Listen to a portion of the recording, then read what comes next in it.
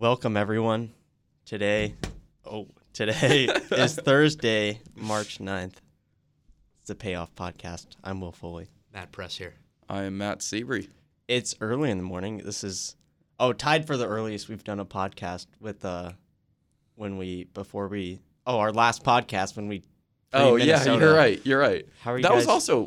was that a Thursday too?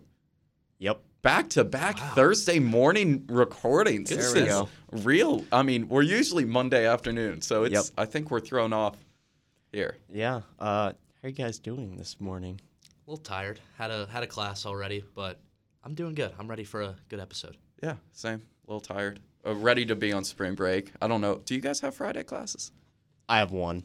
I have one, but we're watching a movie, so. Oh, okay. Well, Shut up. Mine's not bad either. so we're all very close to being on spring break. Correct. A little midterm to do. Save for that Shout out- midterm, yeah. Shout out Water in the Midwest. Shout Matt out our Seabury, professor, Erica Barrow. Barrow. There we go. She never says her last name, so I don't know if it's Barrow or Barrow, and apologies if she listens to Yep. this, which I don't think she does. Nope. But that would be wild She if she even did. she talked about how she likes following the women's basketball team, and Yeah. then she also was like, "Oh well, I don't read the IDS." Yeah. and it's like, well, you can. There's nothing wrong with it. She did ask how our trip was to Minneapolis, though. She did. Speaking of which, We were in Minneapolis. Indiana women's basketball played 2 games, which was probably less than expected. It beat Michigan State after a sloppy start, and then something else happened. Big Ten tournament semifinals. They fell to Ohio State, who then fell to Iowa, who won the Big Ten championship. Just to give you, I hope we're not breaking that news to you.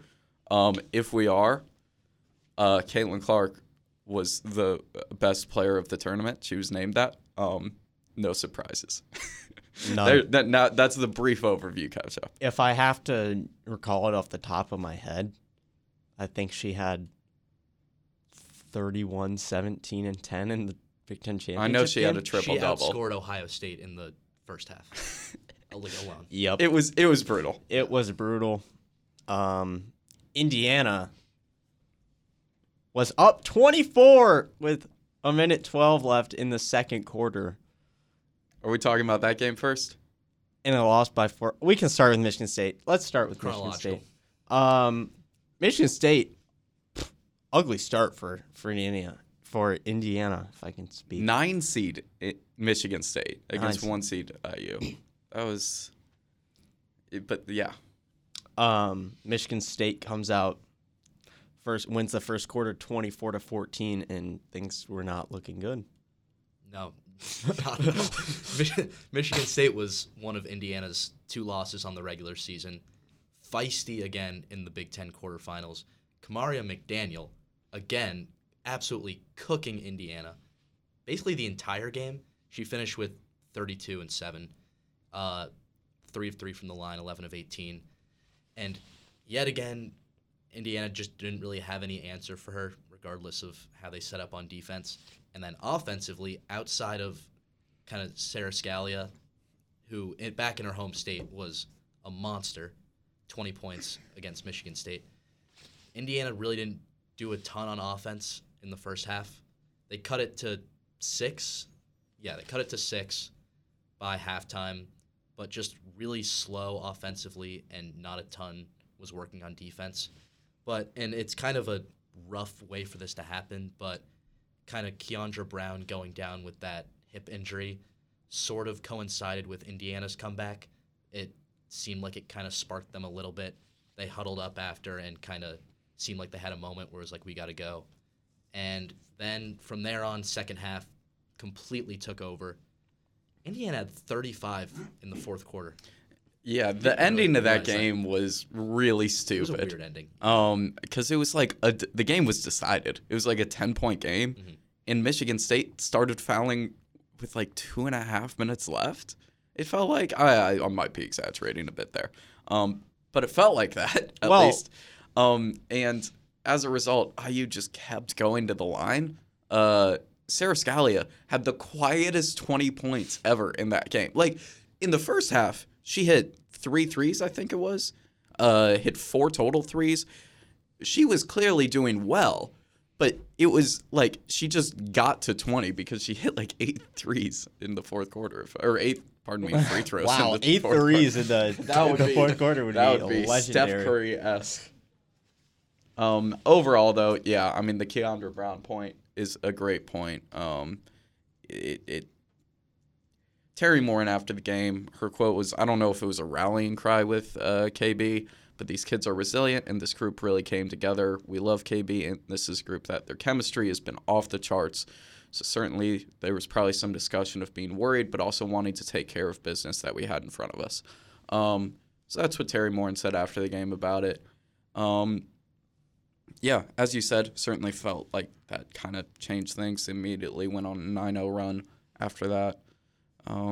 Yeah, it was an uncharacteristically bad start for IU, but a very characteristically, I don't know if that's the right, even a word, but the third quarter run. I mean, those third quarter adjustments, those halftime adjustments, and coming out in the third quarter and winning it felt like they've always done that all season. There were, I don't even know if I really realized this until right now, not even after the game, a combined 67 free throw attempts since Michigan State got 31 trips to the line. Shout out Chloe Moore McNeil, went 9 of 10 in the last minute from the free throw line. She also had a new career high 19 points. She had 11 assists and 1 turnover. She played tremendously that game.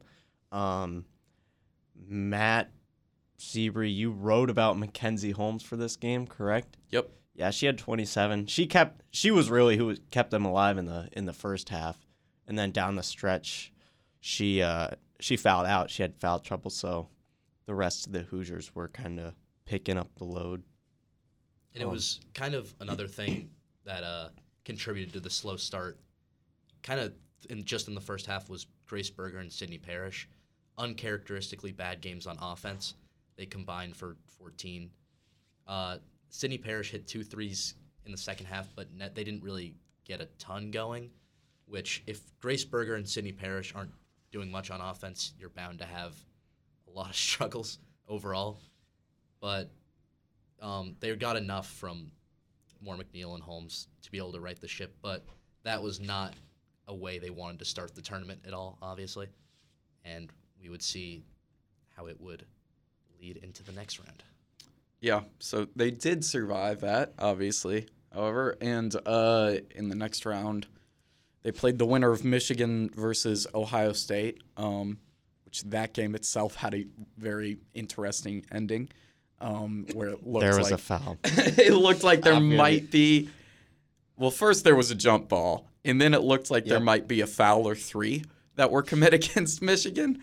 It's definitely an interesting ending. Kim Barnes-Arico did not seem happy with it afterwards. Can't say I blamed her.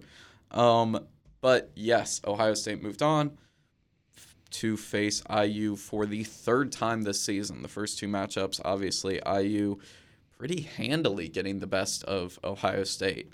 And came out, looked like they were going to do that again, a 3rd time. So in the Michigan State game, Grace Berger could not buy a bucket. It just the ball would not fall in the basket for her. And I was watching her pregame. Matt Price and I, we shared the same opinion that she was locked in on another level. And she came out and just was hooping. She had 7 in the first quarter. They ripped off was it 12-12? She scored 7 of their first 8 points in general. She just came out hot. And then in terms of IU, it was 12-12, and then IU holds Ohio State's run. Holds Ohio State scoreless for the last 5:34 of the first plus the next 2:06 of the second. It was 28-12 in a blink of an eye. They were just hitting everything. And, yeah, the lead got up to 24 with a little over a minute left. By halftime, Indiana's up by 20. I'm not going to lie, and I'm sure other people thought the same thing. I thought the game was over by halftime, which probably isn't a crazy thing to say. As someone who had written about 500 plus words, planning on just having that be a recap, and thought I was going to just have to focus on the first half because nothing in the second half would matter. Yeah, I'll include myself among the people who didn't think this game was gonna end up having a second half like it did. It was just so lopsided in the first half in every aspect of the game. And then Sidney Parrish comes out, hits a 3, and I was like, oh man, this game's over. And then Ohio State brings a full court press, and then things take a turn, I guess you could say. And it was, obviously that was the major talking point, because Ohio State, it wasn't like a new thing that they were going to press. They did in the other 2 matchups. Indiana completely exposed them. But this time, Terry Morton said it was a little different in that they guarded the inbound a little harder and then just completely denied the reversal. And it was so excruciating to watch every single inbound pass. Just someone gets suffocated in the corner, and there's just nothing anyone could do. And that was, really, really rough third quarter. Wrong game. Ohio State 27-17. Third quarter. So they kind of cut in on the deficit a lot in that third quarter. And you want to talk about the fourth a little bit, Matt Seabury? Yeah. Well, the thing was they had cut the lead down to 4 points there in the third quarter at one point, and it looked like they might erase the entire 20-point lead in a single quarter. However, IU goes on a little bit of a run there at the end of the third quarter, brings the score back up to a 10-point game. But then Ohio State keeps pressing into the fourth quarter. Part of that press also, Graceberger and Terry Morton mentioned afterwards, J.C. Sheldon was healthy for Ohio State, and having her back, a pretty long, athletic guard who is a really good defender, having her back really helped Ohio State have the ability to change up how they were pressing, which forced so many of those traps and turnovers. And then in the fourth quarter, I don't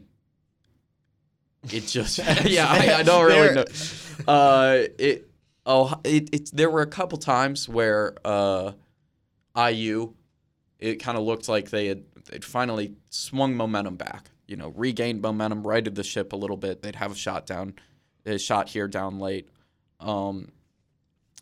But every time someone got a bucket, be it Graceberger or Mackenzie Holmes, or it was usually one of those two, it just felt like Ohio State came right back out and got 2 more buckets in, as big of momentum swings.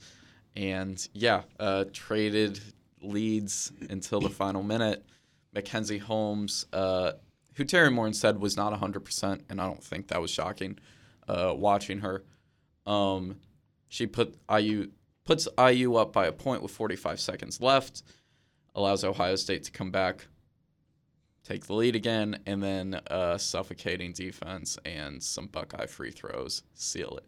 And that wrapped up the 24-point comeback for Ohio State. Largest in Big Ten tournament history, largest between 2 Big Ten teams in any women's basketball game, full stop, ever.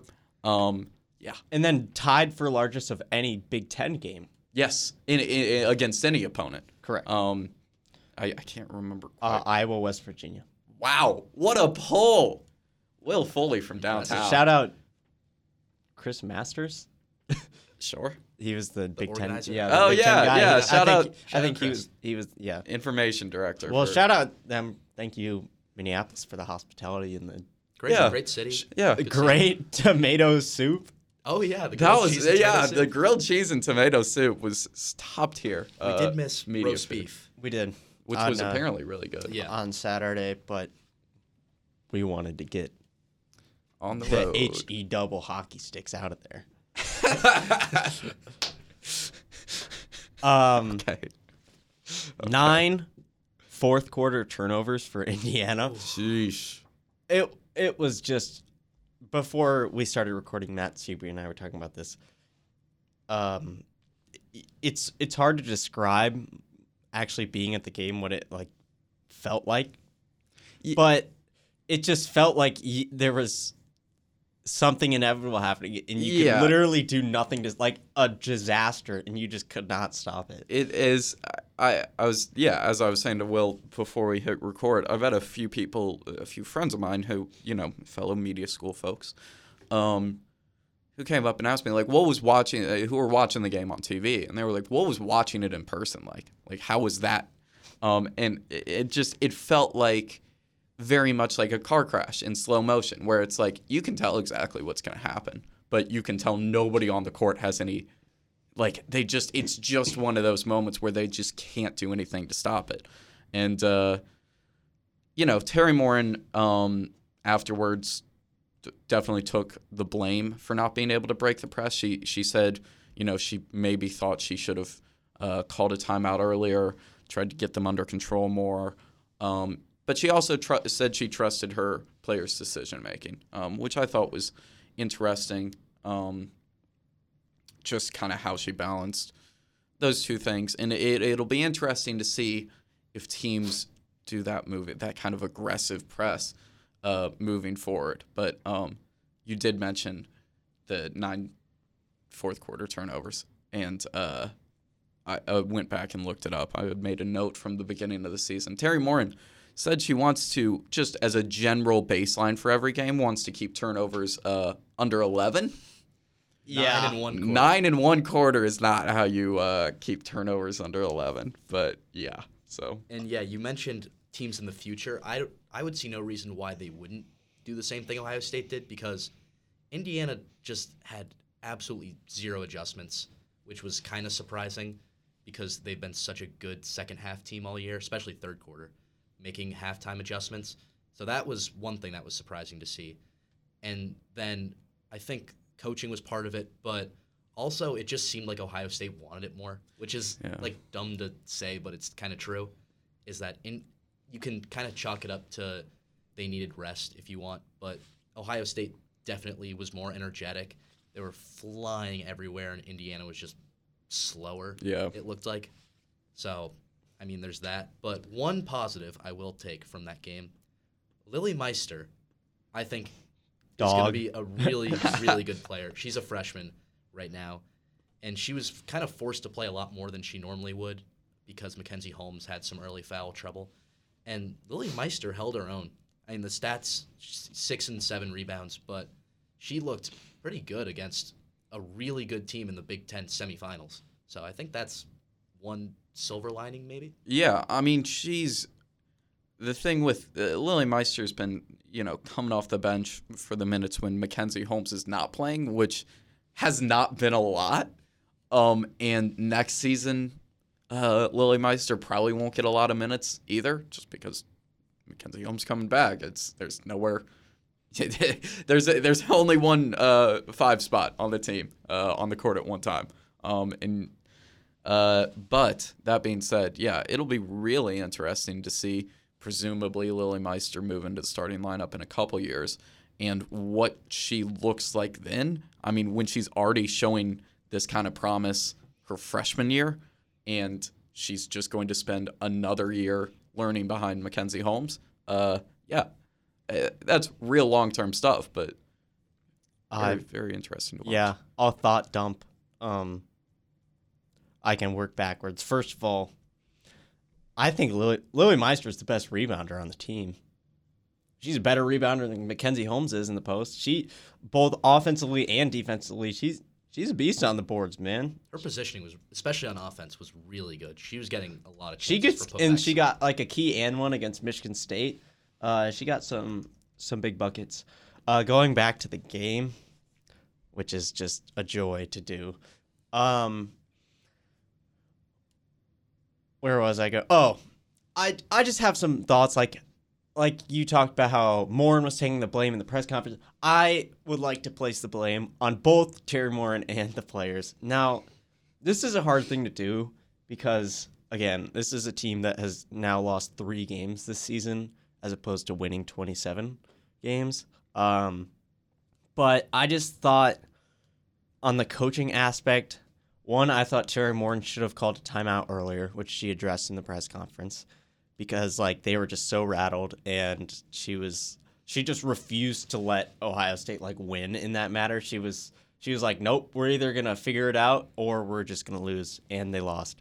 Real quick, I'm going to interject about something you said a second ago, how Lily Meister is the best rebounder on the team. The stats back that claim up wholeheartedly.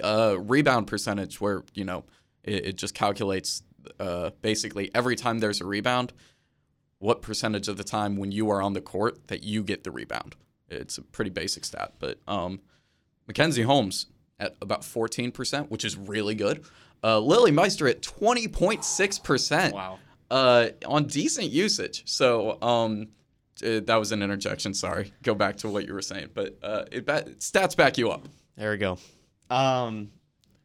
Yeah, I just thought Terry Morton should have called a timeout earlier.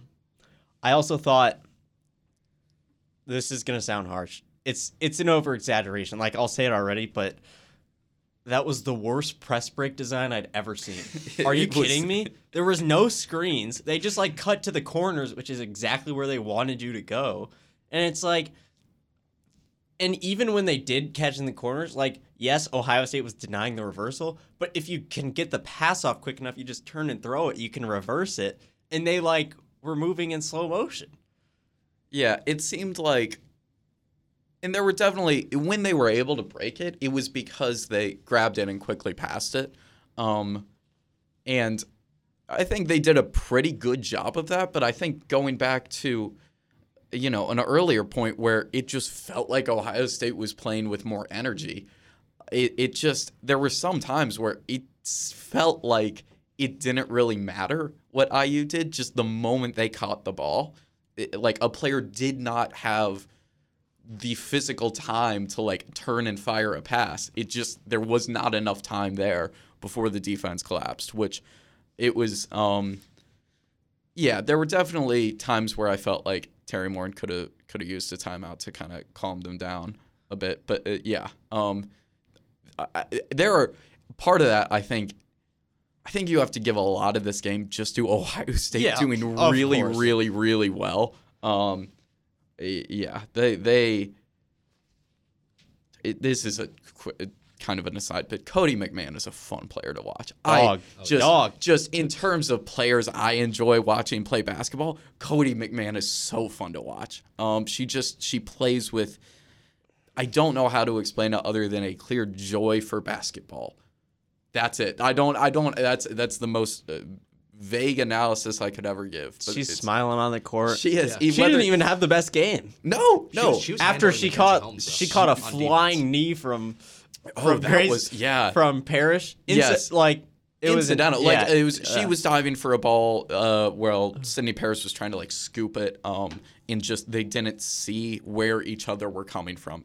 But she stayed in the game after that, which was very impressive. But going back to a point you kind of just made about her, she was matched up on Mackenzie Holmes for a lot of the game, mostly the second half. And despite being listed as a guard, a 6-foot guard, Cody McMahon handled, I wouldn't say she dominated by any means, but she definitely handled Mackenzie Holmes. Mackenzie Holmes was visibly frustrated being guarded by Cody McMahon. And Cody McMahon, not as tall by any means, but she's got, her wingspan, I don't know what it is, but it's got to be pretty similar to Mackenzie Holmes. And just her strength is clear. She's as strong as Mackenzie Holmes, despite being smaller, which is, she's a very, very talented player. Now, this ties into, I was finished with my coaching rant. Now, going to the players, again, like you just mentioned, a lot of this has to go to Ohio State. Their press was brilliant. Cody McMahon was awesome on Mackenzie Holmes. For how smart this Indiana team is, especially with his ball handlers, this was the dumbest I've ever seen them play. There were just so many moments, down the stretch, even Chloe Moore McNeil, who has, the third best assist-to-turnover ratio in the country, she would try to, from the corner, try to jam in, a lob pass over the top of Cody McMahon, who would front Holmes most of the times. And it was just a terrible pass to make because that's exactly what they wanted. Breaking the press, players knew there was at one point where IU called timeout, and I watched Sidney Parrish walk up to Graceberger and say, we don't want to throw there because Graceberger ran to the corner. But then they would just keep throwing it to the corners. You had the moment where IU called a timeout to avoid a 5-second violation just to get a 5-second violation out of the timeout. Even sometimes when they broke the press, I can recall a couple moments where, like, I remember McNeil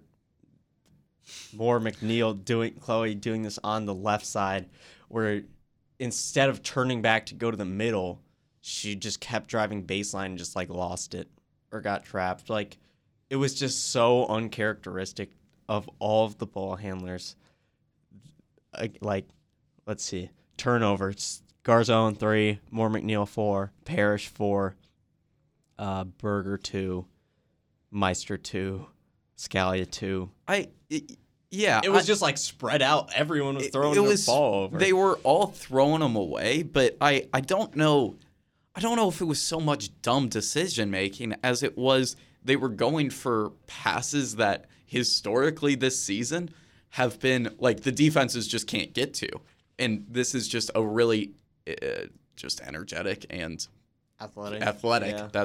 Yeah. It's just they were going for a lot of home run passes, but I don't think they were necessarily dumb passes. I think they were just optimistic passes that have worked in the past that just against this defense in this game did not work. Yeah, and I think also they were probably just shell-shocked to a degree because I also compared it the second half to a car wreck in my column on IDSnews.com. That must be where I got that from then.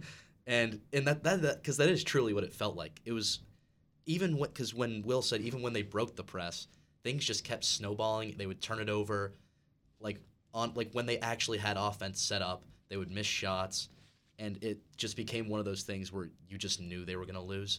And all kind of big picture thought dump a little bit. We gave them the benefit of the doubt after Iowa in the regular season finale, which kind of rightfully so.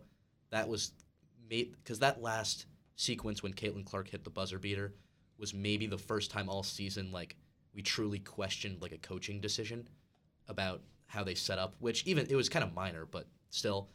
And I think going from Michigan State, which was for the most part, I think kind of a rough showing, and then to losing a game like that, which unprecedented comeback that they gave up. I would be lying if I said I wasn't a little worried about their chances in the NCAA tournament. So that's kind of a big picture thing because the lack of adjustment against Ohio State was just something we hadn't seen all year, and I don't know how they're going to go about remedying that. So that's my take on that. Yeah. I mean, I would definitely agree. The lack of adjustment there was, I don't know if it was the inability to, I guess, overcome that was definitely something we haven't seen before. Feels like by the end of every game so far this season, they have pretty summarily beat their opponent in every aspect of the game, or at least shown that they're better than them in every aspect of the game. Certainly didn't have that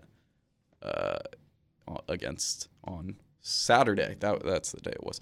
Hold on, I want to interject. Like you also talked about, by the way, they were 27% from the field in the second half. So like, in addition to throwing the ball everywhere or just like losing the ball, they shot some of their worst of the season. So that doesn't help. Yeah, it felt like they were just kind of rushed. Like the moment caught up to them is what it felt like. Yeah, I think honestly, I think if they had maybe an earlier timeout and just calmed down, I don't think it was. Yeah. I think that might have solved the whole thing. But again, the larger point I was trying to kind of get to is, I mean, these are pretty nitpicky things for the most part until now in terms of coaching. And like, This is the national coach of the year, by the way. the body of work for this team, for this year, for Terry Morin in particular, is so great that it feels, I have full faith that by the time the tournament rolls around, this team will be, clicking on all cylinders, and I'm not going to call that a fluke game, but I just don't think what we saw against Ohio State is going to be repeated. We can transition that too, because Speaking about of the NCAA tournament and body of work. Sorry, didn't know where you were going with that.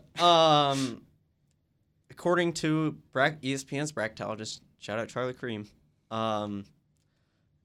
Indiana's still projected as the number 2 overall. Well, presumably the number 2 overall seed, because they are in the Greenville region.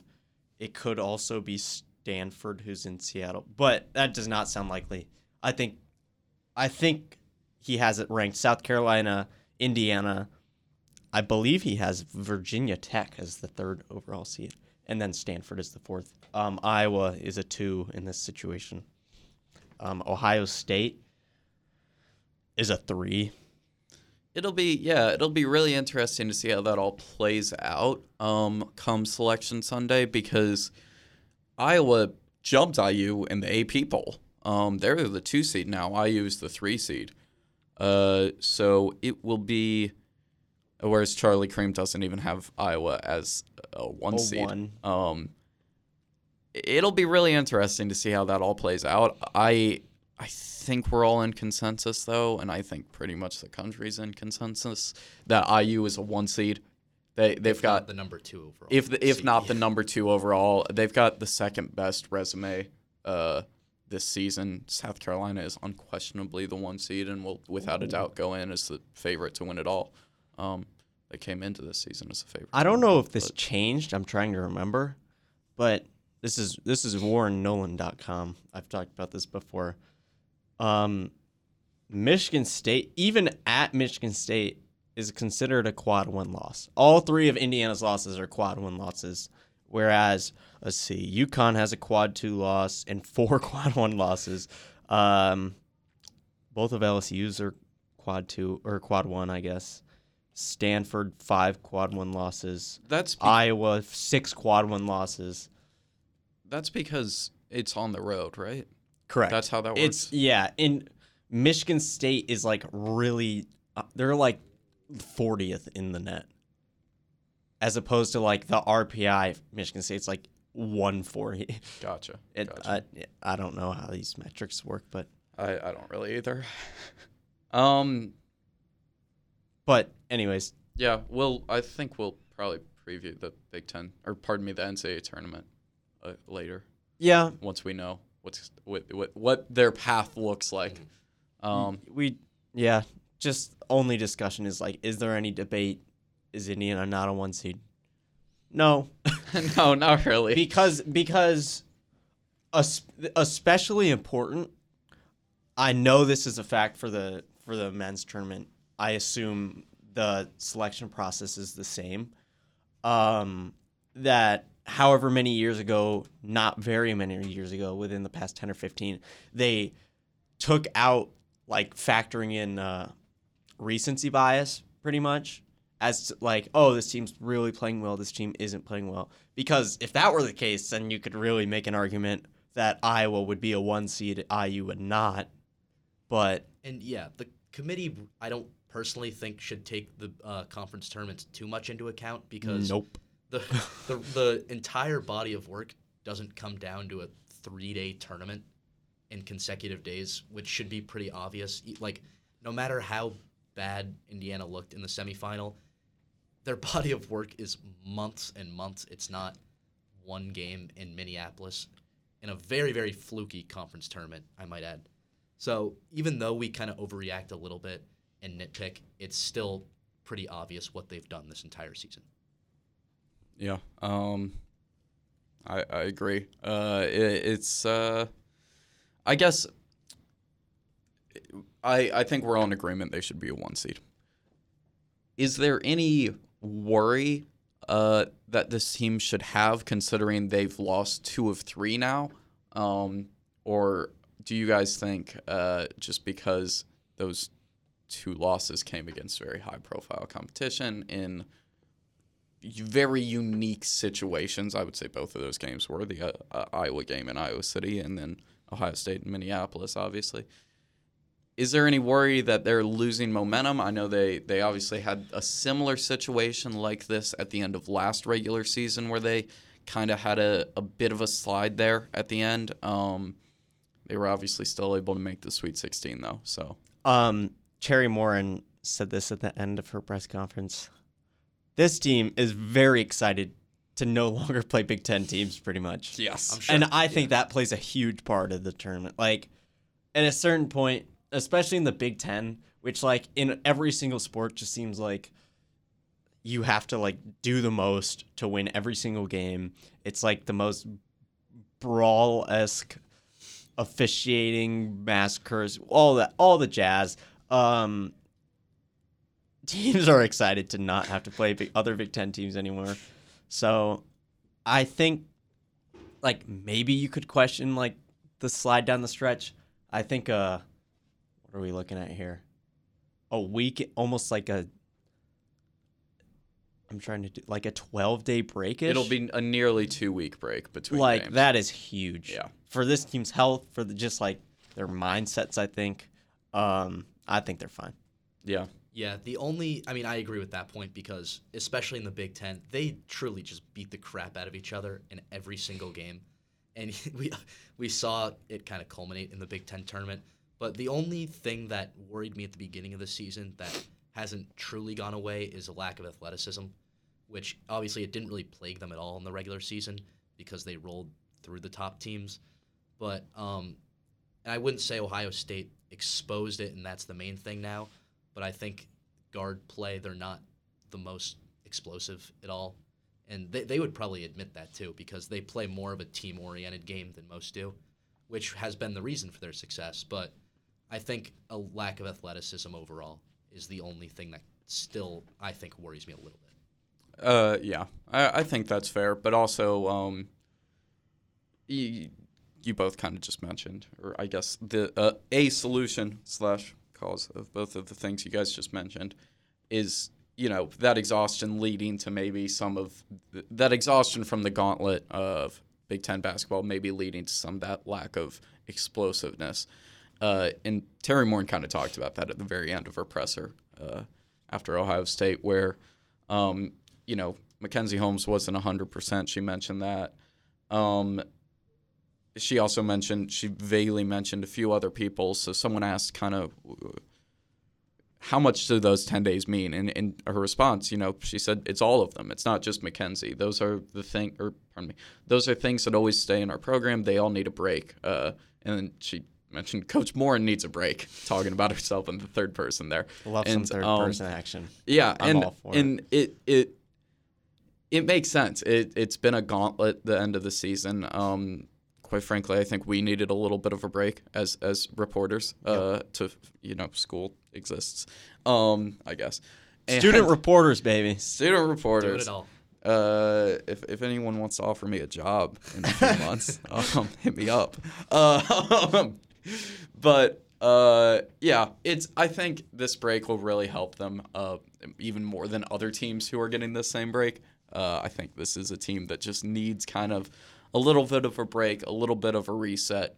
And I think hitting that reset button will really allow them to, come into the next chapter of their season with a new sort of life.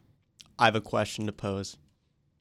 So, if you're Indiana and you're the 1 seed in Greenville, which of the 2 scenarios would you rather have? So, 2 seed wise, would you rather have UConn, who recently got Azzi Fudd back and is arguably the better team, or have to face Maryland? I'm not going to say Iowa, because they're not putting IU and Iowa in the same region. But would you rather have Maryland, who's probably not as good of a team as UConn is, like at their full potential, but it's a Big Ten team, and they've played each other a lot over the past few seasons, and it's just like kind of like a mindset, mind game thing. I feel like I'd rather take Maryland in that case because I know obviously you don't want to see another Big Ten team, especially a team as good as Maryland. But UConn feels like a team that, I mean, they kind of struggled throughout the regular season, but they could get hot. And you mentioned that they're getting some of their personnel back because they've had a lot of injuries. But I probably wouldn't want to see UConn. There's last year, obviously, Sweet 16, Indiana went out to UConn. But in Bridgeport, Connecticut. Basically a home game. Yep. But still, yeah, I probably don't want to see UConn. Yeah. I don't. It's UConn. Like, even if they don't have Paige Beckers, even if they don't have Ice Brady, the people replacing those top 5 players, those are Ice Brady and Paige Beckers are both top 5 players from their respective recruiting classes. The players replacing them because they are injured are also 5 stars who were like top 10 in their respective recruiting classes. It's the best constructed team on paper. You obviously they have injuries. On paper, UConn is the best team in the country because they have just the best players. They don't have any of the like National Player of the Year candidates that are healthy right now, I should say. Paige Beckers would be, I assume, if she were healthy. Yeah. I don't like Maryland is good, obviously. Diamond Miller is a top player in the country, but just outside of her, I don't see a player that is on a level where, could truly take over, score 30 points, change the game, which I think in an Elite Eight scenario, you at least need the potential of that. Right now, UConn is the projected 2 in the Greenville region with Indiana, so according to you guys, and I would agree myself, not the best outlook. That being said, I would imagine IU would appreciate an opportunity to get some revenge there. That's true. That plays a factor. Yeah, we'll do more tournament talk when the actual bracket gets out. How we're gonna do that, we can figure out if we get back That's early. A future problem. Yep, that's a future problem. Shout out St. Louis Billikens. Oh yeah, 17-17, strolling into the NCAA tournament. Dancing. Shout out Illinois State, Missouri Valley regular season champions. They're coming back for that back-to-back tournament appearances. Shout out St. Peter's women's basketball. Oh, that's Matt Seaver lied to us. Well, I'll take some blame in this earlier. When we were talking about Hartford and Chicago State in a previous podcast, we talked about how the last winless team had no longer been winless. That is not true. St. Peter's just finished an 0-30 season. They had like several close games too, That is including true. their most recent game where they got knocked out. I feel bad for the St. Peter's St. women's Peter's, basketball team. That's if you sacrifice all of your athletic success for one Final Four. Did they make the Final Four? They made the Elite Eight. Okay, Elite Eight. Oh yeah. Okay. Oh yeah. And then Duke. Okay. Yeah, I got it now. One Elite Eight run. I'm sorry. It was a great run. You beat Purdue. So it looked sick as hell, but you are the Peacocks also, which is like that's awesome. Also, but also awesome. I guess okay. How about that? Well, no, we'll do that next week, I guess. Any men's Big Ten tournament thoughts? How do you guys think Indiana will do on the men's side? Just curious. I think they're making the championship game. Yeah, they have a pretty favorable road to the championship. Not that difficult by any means, but yeah, I could definitely see them making the championship. How about this? As our since we don't have any predictions we can really do on the women's side, our predictions for the men's side are what's the championship game of the Big Ten tournament for the men's, and who wins it? I know we're all looking up the bracket right now. Yes, I'll go first you clearly. I'm looking at it live right now while I'm watching Rutgers Michigan State right now. You know, I'm gonna say Indiana makes it as the but 3. you mean Rutgers, Michigan, right? What'd I say? Michigan State. Oh, sorry. Yeah, Michigan. I'm Okay. Michigan. Yes, I'm watching Rutgers and Michigan. Now you know exactly what time we're recording. Yep. Indiana makes it. They'll beat. Hot take: Minnesota's beating Maryland. Whoa. There we go. Indiana beats Minnesota. Indiana beats. I'll say Northwestern gets there. In the top. Man. Michigan State gets there. Yep. That was mine. Oh man. Izzo versus Woody. Who's taking it? Oh man.